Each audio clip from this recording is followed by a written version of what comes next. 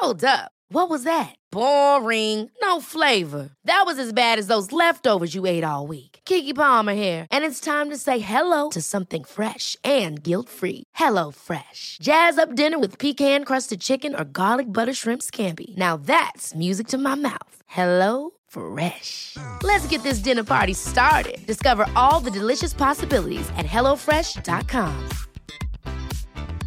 Jewelry isn't a gift you give just once. It's a way to remind your loved one of a beautiful moment every time they see it. Blue Nile can help you find the gift that says how you feel and says it beautifully, with expert guidance and a wide assortment of jewelry of the highest quality at the best price. Go to BlueNile.com and experience the convenience of shopping Blue Nile, the original online jeweler since 1999. That's BlueNile.com to find the perfect jewelry gift for any occasion. BlueNile.com.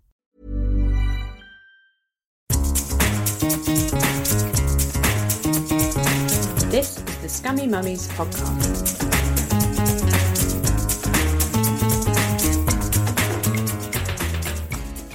Hello and welcome to the Scummy Mummies podcast. It's me, Helen Thorne. And it's me, Ellie Gibson. And we are joined today. We are at Camp Festival. We're al fresco. Oh, yes. In a yurt, nice. Drinking beer out of a can with Suzanne Moore. Hooray! Hooray! Off of The Guardian! Of The Guardian! Hello, Suzanne. Welcome to the Scummy Mummies podcast. I'm so excited to be drinking beer in a tent. Oh, it's living the life, isn't it? It is. It is. So we're going to have a feminism and teenager special with one of our favourite writers in the entire whole world. That's a good start, really, isn't it? Yeah, always good Thank to you. start massaging the ego with it. Definitely make it weird or make them feel uncomfortable. We've lured her with our free alcohol, and now we're going to compliment her. Now, Suzanne, she's a Guardian columnist, a journalist, a feminist, a mother, and a lover of shoes. And this is evident today because she has the grooviest sandals I've ever seen in my life. They're sort of holographic, aren't they? You know what? Everyone goes on about my me shoes. Oh, dear, sorry. Because Jermaine Greer had a go at me. But I only just wear little heels now. You know, but I do like a shoe. Yeah. I do like a shoe. Why not? I love a patent red heel. That's what I got married in. Nothing else, of course. Just those. I tell you why, because it doesn't matter how much weight you put on or how else, you can always get nice shoes. Don't you think? That's what I always like. In the waning of post baby, I can still fit into the size 7 shoes. So, Suzanne, tell us about your family. I've got 3 daughters, and I had them. It's not very sensible because I've got massive age gaps. So I've got a 30-year-old, a 24-year-old, and a 14-year-old, and I can't possibly recommend doing it that way. Except I love them all, and that is the way that I've done it. So, and they're all girls, and you know, congratulations. Thank you. Why would you not recommend that? I think if you have your children close together, you have a huge advantage in the sense that you can, you know, they will go through the childcare, you know, when you have to get childcare and all that stuff together. The good thing about having these gaps is, you know, I kind of had a life in between and recovered. Forgot. I forgot. But, you know, I really am against all these kind of formulas about how people should and shouldn't do things. And, you know, the stuff now that I keep reading about, if you're 35, you know, you've got to bang out a child because your fertility is going off the cliff. I think people, you know, I had my first child I was 25 and my last child when I was 42. Now, look, that's not good or right. It's just what happens, isn't it? And you know, I'm really glad I had them. Sometimes I just think, how long is it going to go on for, though? I do think because if you had like a child a decade or something, it's almost that is I sometimes describe my life as a kind of sociological experiment, because I had a child in my 20s, a child in my 30s, and a child in my 40s. It's a bit like 7 Up, isn't it? They're coming back and you're just having another baby. But the thing that I'm proudest of, really, out of everything in my entire life, I think, is that the fact that they like each other. And I know that sounds silly, but if your children, I mean, because it's got kind of nothing to do with you, but they take care of each other, and that must be very satisfying as a mother. That's I think one of the biggest achievements of anything I've ever done. Yeah. But so you're a mother of a teenager. Now we wanted to talk to you about this because in one of my favourite articles you've ever written called How to Be a Good Mother, you talk about this period as the seventh circle of hell. And I kind of want to ask you how you survived these years. You're a teen specialist now. You're in your third wave of adolescence. Because our kids are little, basically. Our kids are still babies and just going to primary school. So help us, Suzanne. Help us to prepare for the dark times. We need you. Our colons are like clenched in preparation for teenhood. Well, I think the thing about teenagers is, I think actually one of the reasons I quite like teenagers is because I don't think I really developed myself much past 14. And the thing about teenagers is they live in a kind of technicolor world, and everything else is black and white. So like we live in a black and white world. Like, when you're a teenager, nothing is just ever like slightly wrong or slightly okay.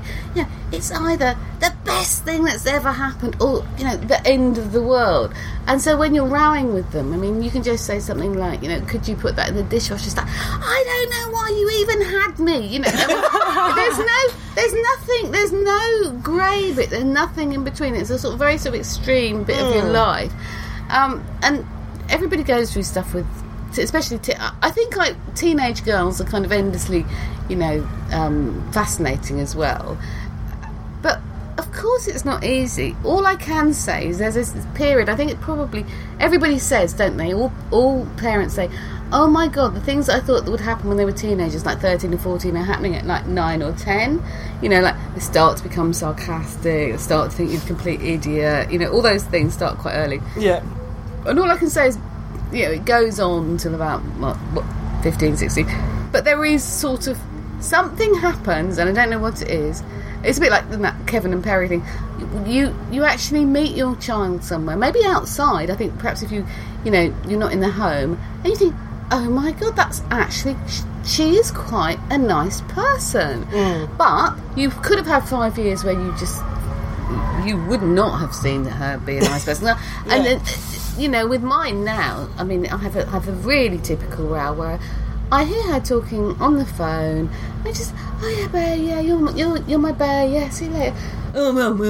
Yeah, you think, you don't talk to your friends like this. You don't talk to anyone like this. Why do you talk to me like that? Yeah. And Helen talks to me like that. But I don't want to do a podcast today, Ellie. But it does pass, and I do think, I don't want to get all, you know, sort of political about it, but there is a huge amount of pressure on teenagers now, and I feel really sorry for them, especially at school, because they do one test, they do one exam, and 2 weeks later they're bloody revising for another one. It is non-stop, and they don't always have an easy time, you know, like we do, you know, we might spoil them, but they are under quite a lot of pressure. I think. And their lives have become so public as well. That's why I'm a bit scared of, because I was a massive dork and had very few friends, but I quite liked that. I played my cello and I wore my corduroy trousers and didn't have too many friends in Australia and hid away from the sun.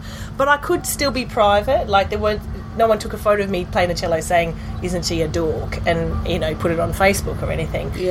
But now they've got that extra pressure of, I think social, you live your life so publicly. All social media is a kind of level of performity. I mean, one of the worst things I had with my middle daughter, she went to Thailand to work in an orphanage as part of a gap year thing. You know, actually, gap year is the biggest con going. You basically pay someone to let your child do voluntary work. I did it, and all I ever saw was pictures of her having tattoos or being drunk on a beach for about 6 months on Facebook. Oh my god! I think they do come out, and I can't help it. I think it's actually quite a lot of writers kind of really do like that teenage. There's something really dramatic about teenagers, and there's something really intense, and there's something that I think we're a little bit jealous of them sometimes, you know, sometimes. And but I do, yeah. I mean, this one, my 14-year-old now. I mean, she her biggest stress. Like, she sent me an email yesterday saying, I am so stressed out because I've got 7 more episodes of Buffy, because she got into Buffy tomorrow. Good girl. But I haven't finished Orange is the New Black. Mum! It's like, Mum, what hashtag. It's this is the biggest stress in her life, you know. And it's like, oh my God. There's something quite endearing about that, though. The bubble of teenage and Buffy or Orange is the New Black. Oh, and if I don't go to Nando's soon, I'm going to die. You know, everything is... Well, we've all said that. Some of us in the last 24 hours at this very festival. but it's the intensity of emotion, and they do carry on like this, don't they? And it's as I say, I think the only thing I can say is that there is light at the end of the tunnel. The good things about them is I've always tried to take them everywhere I've travelled. I've always tried to make them. Well, I think one of the things I liked in the How to Be a Good Mother article is you said make your child portable. Teach them to sleep in their buggy, to sleep in airports, to don't... I do actually believe that thing that if you're happy, that they'll be happy. And you know those people who say, well, we can't go for a meal because he can't sit at a table, or we can't go to a restaurant because... I think you're making your life really, really difficult. I've always taken... They've not always behaved perfectly or anything like that, but I think make your children... and that's part of teaching them to be an adult, and to teach that this is what we do. We go to a restaurant, we sit down, we have a lovely meal, we behave politely, and then if we play up, we get an iPad to look at. That's part of growing up.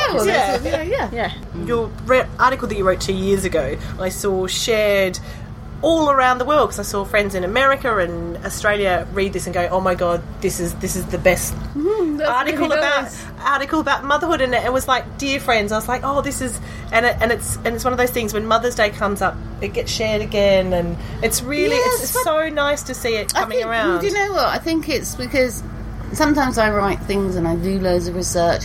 That's kind of like hard won, that advice. It's like the whole thing about I certainly see it with my younger friends, who have kids and spend their whole time pureeing vegetables, and you think, oh, just give them a packet of Monster Munch. They're not going to die, but that people feel very, very pressurised about doing everything right, and you just think, kids. Obviously, I'm not trying to say you should abuse your children, but kids survive. My mum was brilliant, because when I had my first one, I hadn't a clue, not a clue at all, and I took her home and I didn't know what to do, and my mum, was sort of old-fashioned, and she just said, well, no child ever died of crying, did it? And it was, oh my God, that's so refreshing, because everyone else was saying, oh my God, they're just crying, and it's like your continual panic that the child is going to be unhappy. And she also did that weird thing where you had to put them outside every day. Do you remember that? Did you ever have that? Yeah, my mum was like in the snow. Yeah. I remember I had my first child in Cambridge, and it was freezing, and there was this Danish woman next to me and said, no, this is good. The child needs to be out in the cold. What is that? I won't do my Danish accent. Thank you. But what is that? And she said, no, that's what we do. And she said, when in Scandinavia, when they go into the shops, they just leave the kids outside and do your shopping and you come back.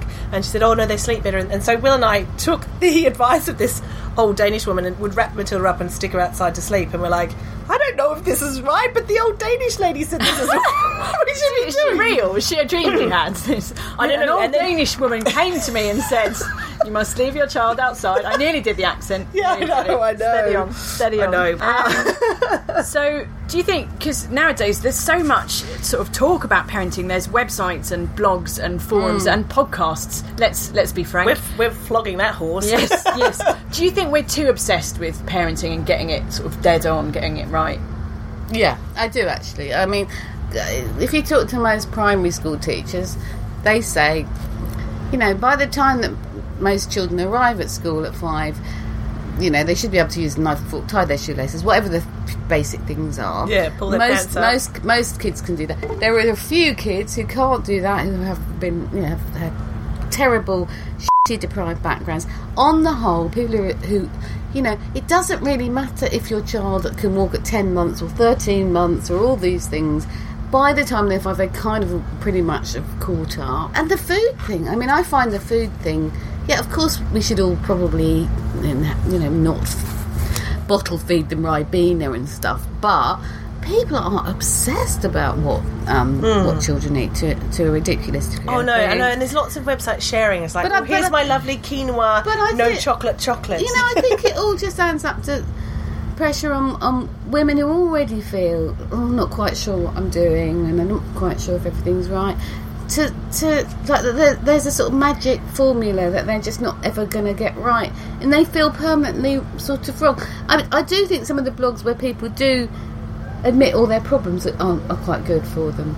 They didn't exist when I had my first child. And what I found hard, I don't know if I can say this, but the idea that you would suddenly be friends with someone because they had a baby when you had nothing else in common. And I would go to these mother and baby groups where people just did talk for 2 hours about baby clothes. Yeah. I wasn't the least interested. What do you mean? Don't you want to know the difference between the John Lewis muslin and the Mother Care muslin? I didn't. But that one's softer, but this one's bigger. It comes in pink, Suzanne. I know.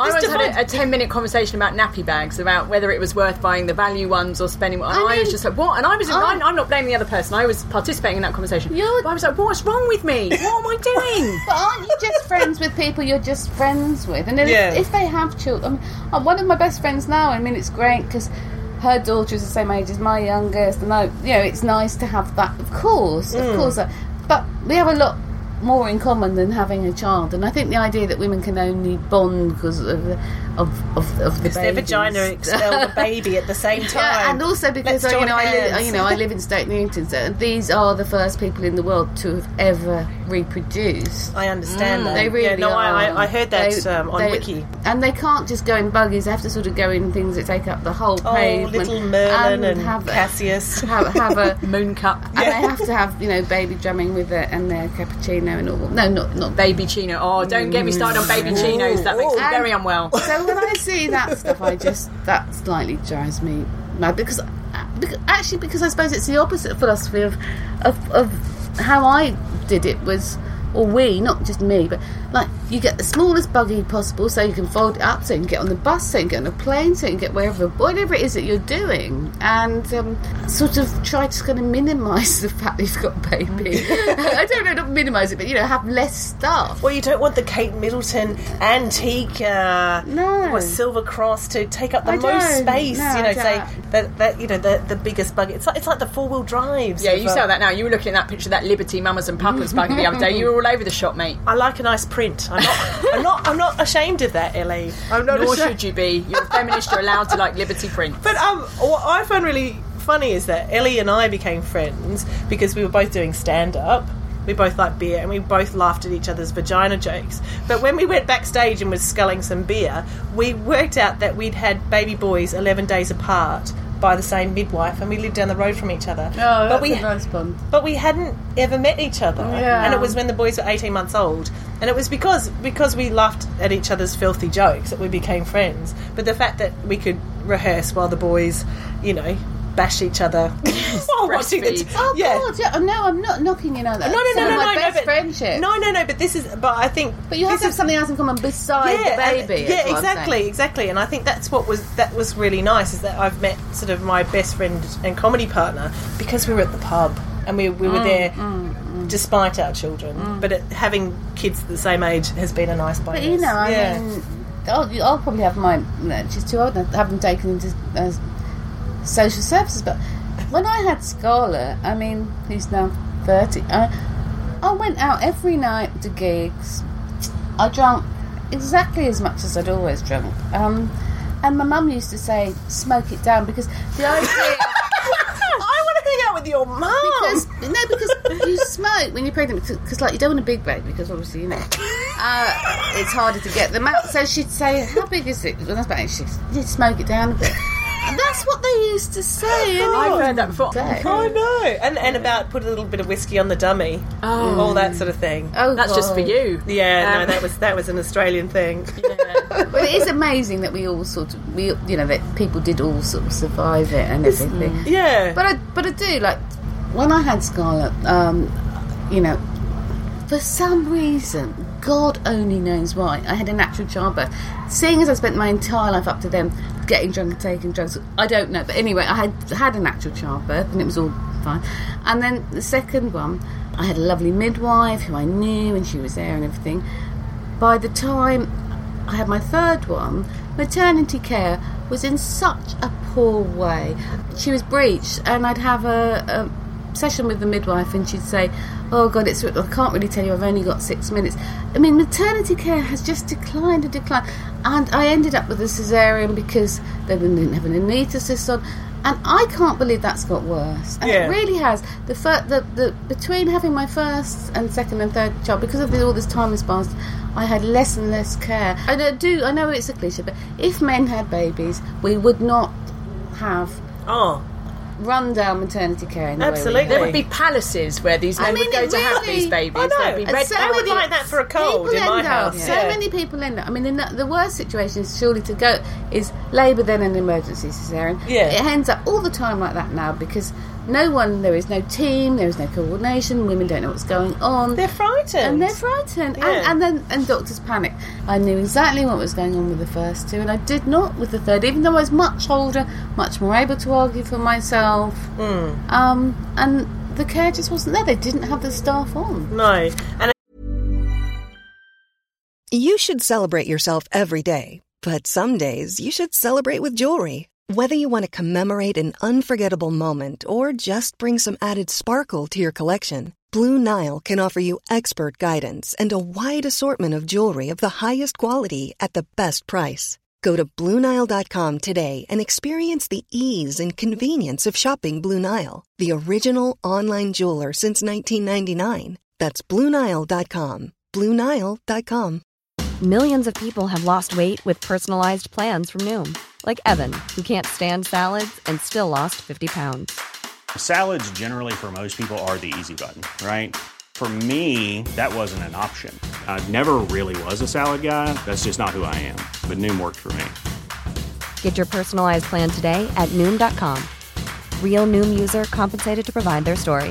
In 4 weeks, the typical Noom user can expect to lose 1 to 2 pounds per week. Individual results may vary. Life is full of what-ifs. Some awesome, like what if AI could fold your laundry? And some, well, less awesome, like what if you have unexpected medical costs? United Healthcare can help get you covered with Health Protector Guard fixed indemnity insurance plans. They supplement your primary plan to help you manage out-of-pocket costs. No deductibles, no enrollment periods, and especially no more what-ifs. Visit uh1.com to find the Health Protector Guard plan for you.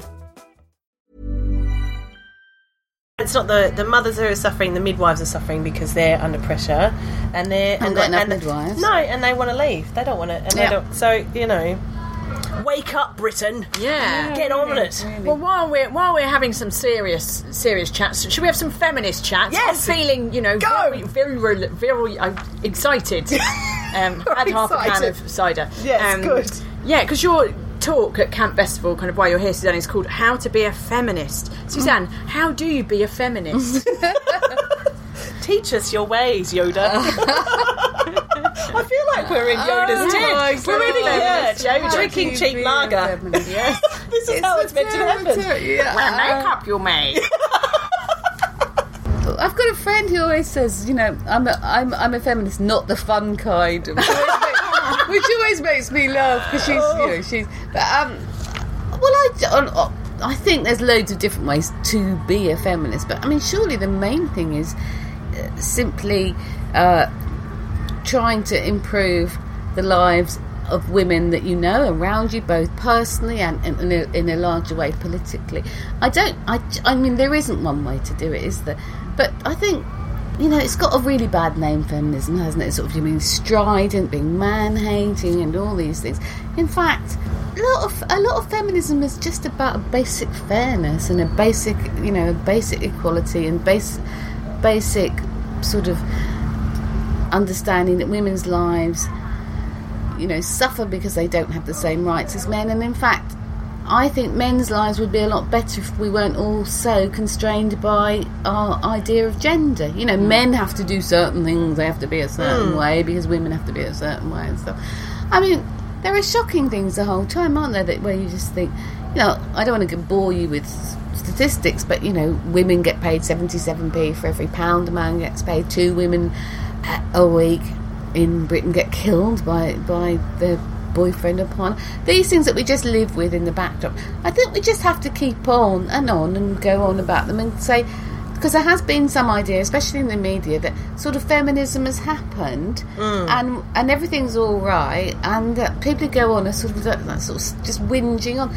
Actually, feminism hasn't happened. It hasn't even started to happen, and so we do have to.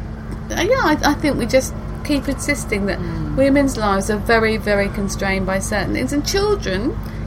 Even the basic idea of equal parenting and childcare and maternity leave and paternity leave, we're nowhere near achieving anything like, never mind the utopia, but never mind, somewhere like Sweden.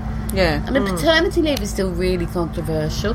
Everything's better in Sweden, though, isn't it, Suzanne? It's like a country of centre parks. Yeah. But apparently, but even maternity leave now is under quite a lot of threat. You mentioned today in your talk that if one of UKIP's policies, if God forbid UKIP had been elected in the last election, one of their policies was to scrap maternity leave. I didn't even know that. Yeah, that's astonishing. I was saying that just because I was trying to point out how if you don't keep pushing. How to be a feminist, I guess, is just sort of keep fighting and pushing. Because if you don't, things that you take for granted can be taken away. Whether it's a right to an abortion, whether it's a right to have a childbirth plan, the way all these sort of really basic things. If we don't keep on about them, they can get taken away. Yeah, Farage's policy on maternity leave was to scrap it because they believe that it hampers small businesses. Oh, I see. So they're the ones suffering. Yeah, of course, in the big Silicon Valley companies, which make a fortune, they are realising now that they can't afford to lose their really brilliant women, and they're actually putting in really good maternity leave packages. And it's interesting because I went to CERN, the place where they have the Hadron Collider and all the physicists and do all that science stuff, and again with their female engineers and physicists, and these are super duper like brains, but they put in fantastic packages because they need to keep those people. Yeah, exactly. And so if you've got good people, you need to keep them there. Women, you need to put that stuff into the workplace. I know. And we could do it. Well, there's that thing, isn't it? People always used to talk about in the House of Commons. There used to be a shooting range, but no creche. Yeah. Handy. Yeah, that's good for that. That's it. Yeah, and one thing that came up in the talk was like when do we become feminists, or when do people? And I've seen this a lot with younger women I've talked to. Have often gone, well, obviously I believe in equal rights, but I've never had any problems, and I just don't know why you want to put a label on it. And I do a bit of I'm only 37, but I do a bit of an old lady. Oh, youngsters today, she'll learn. But things don't change because. My 14-year-old, she goes to something at school called Feminist Club, like after Fight Club. Wow. They call it Feminist Club. Suzanne, you can't mention it. The first rule of Feminist Club is... Oh, no. You're right. Oh, and she'll be really cross. F Club. We'll call it F Club. But the main... F Club 7. The main issue of Feminist Club is that they... As the main issue of all teenage girls everywhere is that they shouldn't have to... have their skirts long, they should be able to roll them up. That is their main issue. Well, I mean, they're making a start. Some things don't change, I can tell you that.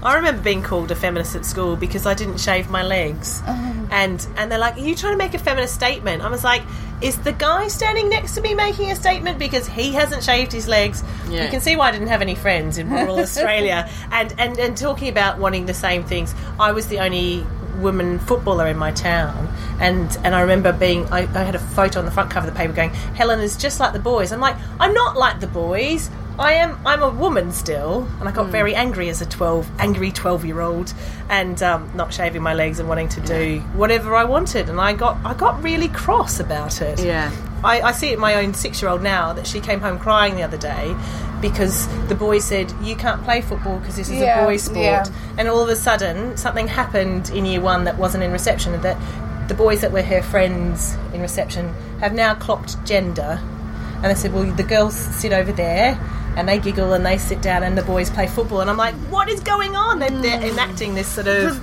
But that's also one of the things I think I try to say. Well, I don't know if I have said it to my kids or to younger women. You said your daughter was angry, or you were angry when...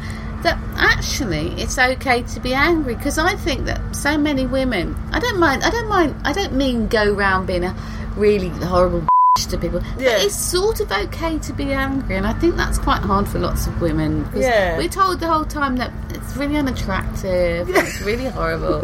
Like, if something is really unfair, I think it's okay to be kind of angry about it and try it, because that then makes you want to do something about it. But I think lots of girls are really scared of their own kind of feelings about anger and just sort of push it down. And I would get more angry. Can I talk about your article, which one of the loveliest headings I've ever seen? If your idea of hell is sitting next to Kate Moss on an EasyJet flight, you must be dead inside. And I think the balls of the article was that, you know, why are women so demonised when they're having a good time, or if they're a bit shouty, or just having a fun time. Or just like Kate Moss, not shouty, but just a bit moody. What? Let her be moody. She wanted some vodka, but she had in her hand luggage, and that was I mean, it's a typical kind of Daily Mail thing, isn't it? That any appetite in any woman, whether it's for food, for sex, for drink, is somehow, you know. I mean, the only person who seems to epitomise that not having an appetite is someone like Kate Middleton, as far as, and Sam Cameron. Yeah, they're perfect, right? Because they're thin, they don't do anything wrong, they don't threaten anyone, they don't speak. No, they certainly don't fart. No, I was going to say they don't meet my criteria for friendship, do they, Ellie? No, they don't like a fight in a park. Well, one of the things people like about Kate Moss is that she just likes to enjoy herself, and that seemed to be the. Yeah. She hadn't done anything illegal. They didn't arrest her. Nothing happened after that. You know, feminism is good. I think we've established that. Yeah. How do you teach your children, boys or girls, to be, you know, because I want Charlie to be a feminist. I want him to respect women, and, you know, and it's already started. When he was 2, I remember taking him to like a pound shop and letting him choose a bucket, and I've been very careful to dress him sometimes in pink clothes and not make a pink booty suit. And he looked at these buckets, and I picked up the pink one and I said, "What about this one?" He said, "No, that's a girl's bucket." And he said, "I want the blue one because that's blue is the boy's colour." And I just thought, like, how do I nip this in the bud? Suzanne, help us! No, I mean, that it's like they get it by osmosis. It doesn't matter what you do. I mean, it's in the culture, isn't it? The pink blue thing, the princess thing. I remember when one of my kids was little, and she put on, someone came round to see me on a motorbike, the crash helmet was in the hall, and she put it on, and she kept walking around the house going, "I want to be dried, I want to be dried." I didn't know what she meant. She meant bride. And so she put this head thing on, and I thought, she was tiny, and I remember thinking, how does she even know about brides? She's never been to a wedding. Like, how can they even know this stuff? It's just there in the culture, no matter what you do. I think actually, just, you know, I don't sort of I believe that if you ban them having stuff that necessarily works. I think they learn a lot from watching what you do and how you are. Yeah, I did. I had painted every room in my house pink just that week, actually. Yeah, that's. And they're friends, you know, when they get to school and stuff. But I am actually quite hopeful, because when I see my older girls, one of the things that they have that I don't think I had so much is that they have always had, ever since they were sort of about 10, 11, boys who are their mates, and they hang out in gangs, and of course there's girlfriends and boyfriends, but I have actually met some loads of really nice young boys, you know, completely accept that girls are their friends, and I think that bit has changed a bit for them. I don't think everything is sort of doom and gloom. I think it's hard, but I think it's quite good for girls to see their mums working and doing stuff. The whole stupid argument about working mums. Surely it's good for them to see. I can't imagine. Actually, the most screwed up people I've ever met in my life have had those sort of mothers who sacrificed everything for them. Yeah. So there's nothing really worse, is there? So that's one thing, but what about dealing with people who are already indoctrinated? Like, is it your father-in-law? Yeah, my father-in-law uses the delightful term feminazi, which I go, just to talk to you. Morning, feminazi! Hello, Jeff. Yeah, and he always says, you know, if a woman is perceived to have failed in the media, it's like, she's let the whole side down. And I go, has she? Has she, or like if a female politician has done something wrong or whatever, it's like, well, that's the end of all female politicians, and it riles me up. But sometimes I don't know whether it's worth it trying to explain or just walk out of the room and have a gin and tonic. Yeah, but what do you do? Do you fight that, or do you just ignore that and say, look, this person is never going to change their ways? I'm going to put my energy into. A bit, I think a bit. I think there are lost causes. Yeah. sometimes, but my 14-year-old will call me a feminazi. I mean, she knows how to push my button. Yeah, she's 14 though. She probably calls you some other things. Yeah, she does. But, and the boys in her school, they will all say this to the girls if the girls complain about them. Yeah, I mean, sometimes. I think there are bits where you can sort of get through with certain things, and other times where you just sort of walk away. Actually, yeah. I mean, you can't.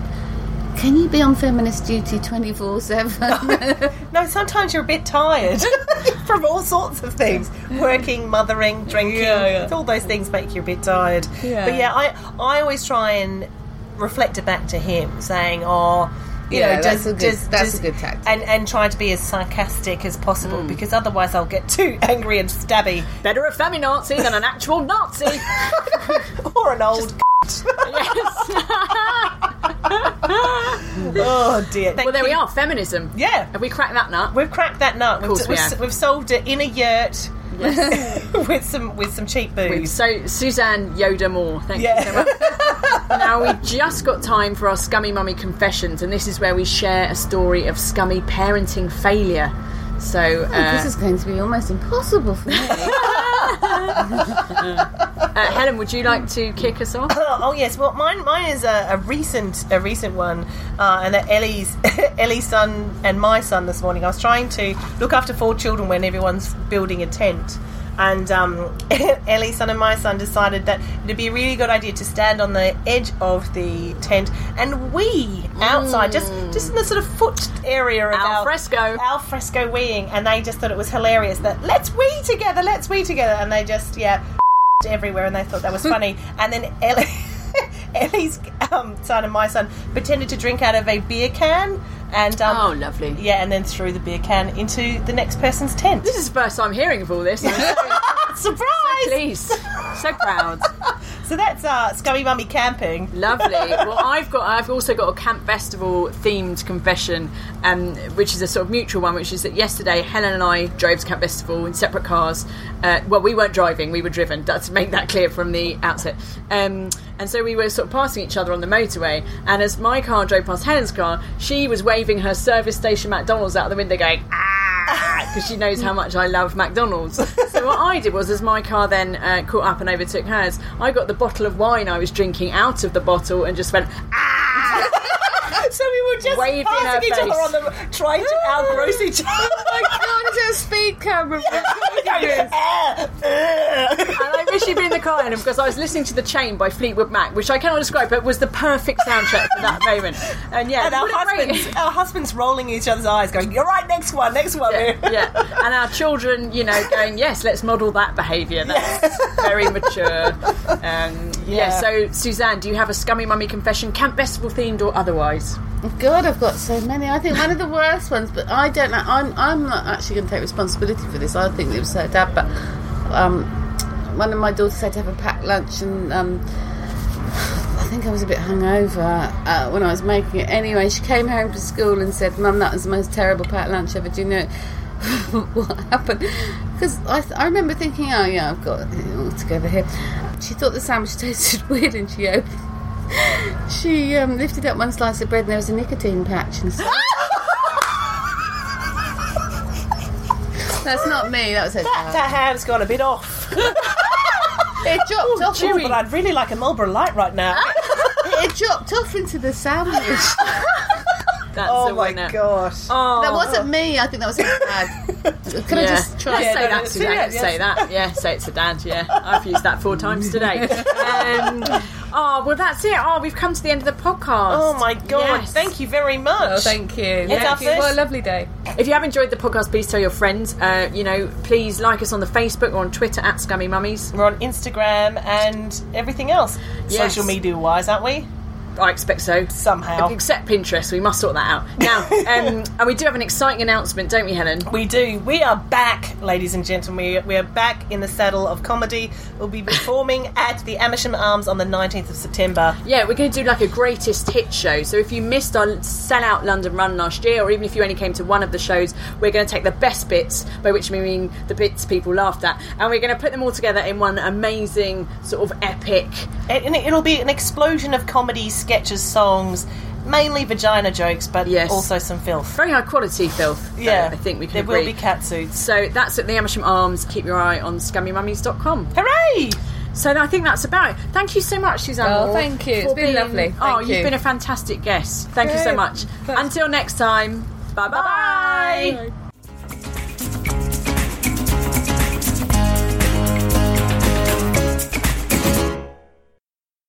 Does Jermaine Greer not like shoes then? Is that... well, she just doesn't like sexy shoes.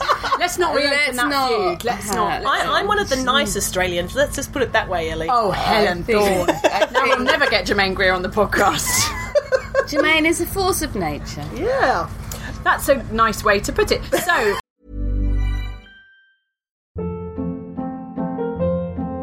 Hold up. What was that? Boring. No flavor. That was as bad as those leftovers you ate all week. Keke Palmer here, and it's time to say hello to something fresh and guilt-free. Hello Fresh. Jazz up dinner with pecan-crusted chicken or garlic butter shrimp scampi. Now that's music to my mouth. Hello Fresh. Let's get this dinner party started. Discover all the delicious possibilities at hellofresh.com. Planning for your next trip? Elevate your travel style with Quince. Quince has all the jet-setting essentials you'll want for your next getaway, like European linen, premium luggage options, buttery soft Italian leather bags, and so much more. And is all priced at 50 to 80% less than similar brands. Plus, Quince only works with factories that use safe and ethical manufacturing practices. Pack your bags with high-quality essentials you'll be wearing for vacations to come with Quince. Go to quince.com/pack for free shipping and 365-day returns. Imagine the softest sheets you've ever felt. Now imagine them getting even softer over time. That's what you'll feel with Boll & Branch's organic cotton sheets. In a recent customer survey, 96% replied that Boll & Branch sheets get softer with every wash. Start getting your best night's sleep in these sheets that get softer and softer for years to come. Try their sheets with a 30-night guarantee. Plus, get 15% off your first order at bollandbranch.com. Code BUTTERY. Exclusions apply. See site for details.